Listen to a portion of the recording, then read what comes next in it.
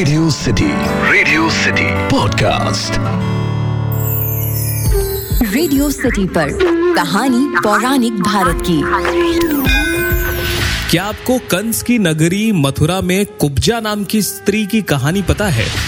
Radio city पर मेरा नाम है अखिल और आप सुन रहे हैं कहानी पौराणिक भारत की। ये एक ऐसा पॉडकास्ट है जहां मैं आपके लिए रामायण, महाभारत, पुराण, लोकगीत, लोक कथाओं से ऐसी कहानियां लेकर आता हूं जिनके बारे में ज्यादातर लोग नहीं जानते। कंस की नगरी मथुरा में कुब्जा नाम की एक स्त्री थी जो कंस के लिए चंदन, तिलक तथा फूल इत्यादि का संग्रह करती थी। कंस भी उसकी सेवा से खूब प्रसन्न था।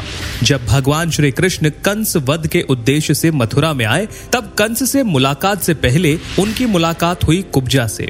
बहुत थोड़े ही लोग जानते हैं कुब्जा को। उसका नाम कुब्जा इसलिए पड़ा क्योंकि वो कुबड़ी थी।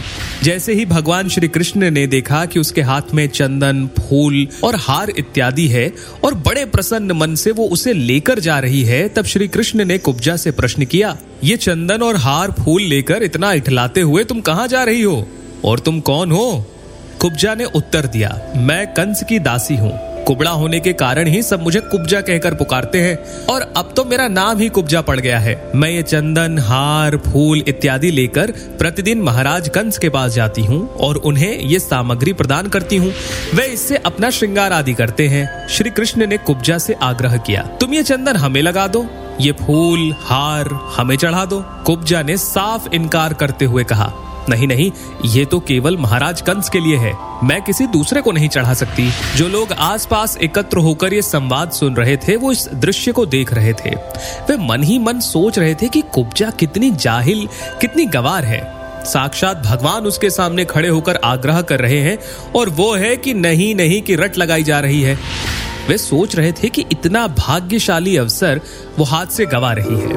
बहुत कम लोगों के जीवन में ऐसा सुखद अवसर आता है। जो फूल माला व चंदन ईश्वर को चढ़ाना चाहिए वो उसे ना चढ़ाकर पापी कंस को चढ़ा रही है। इधर भगवान श्री कृष्ण के बार बार आग्रह करने पर उनकी लीला के प्रभाव से कुब्जा उनका श्रृंगार करने के लिए तैयार हो गई, परंतु कुबड़ी होने के कारण वो प्रभु के माथे पर तिलक नहीं लगा पा रही थी।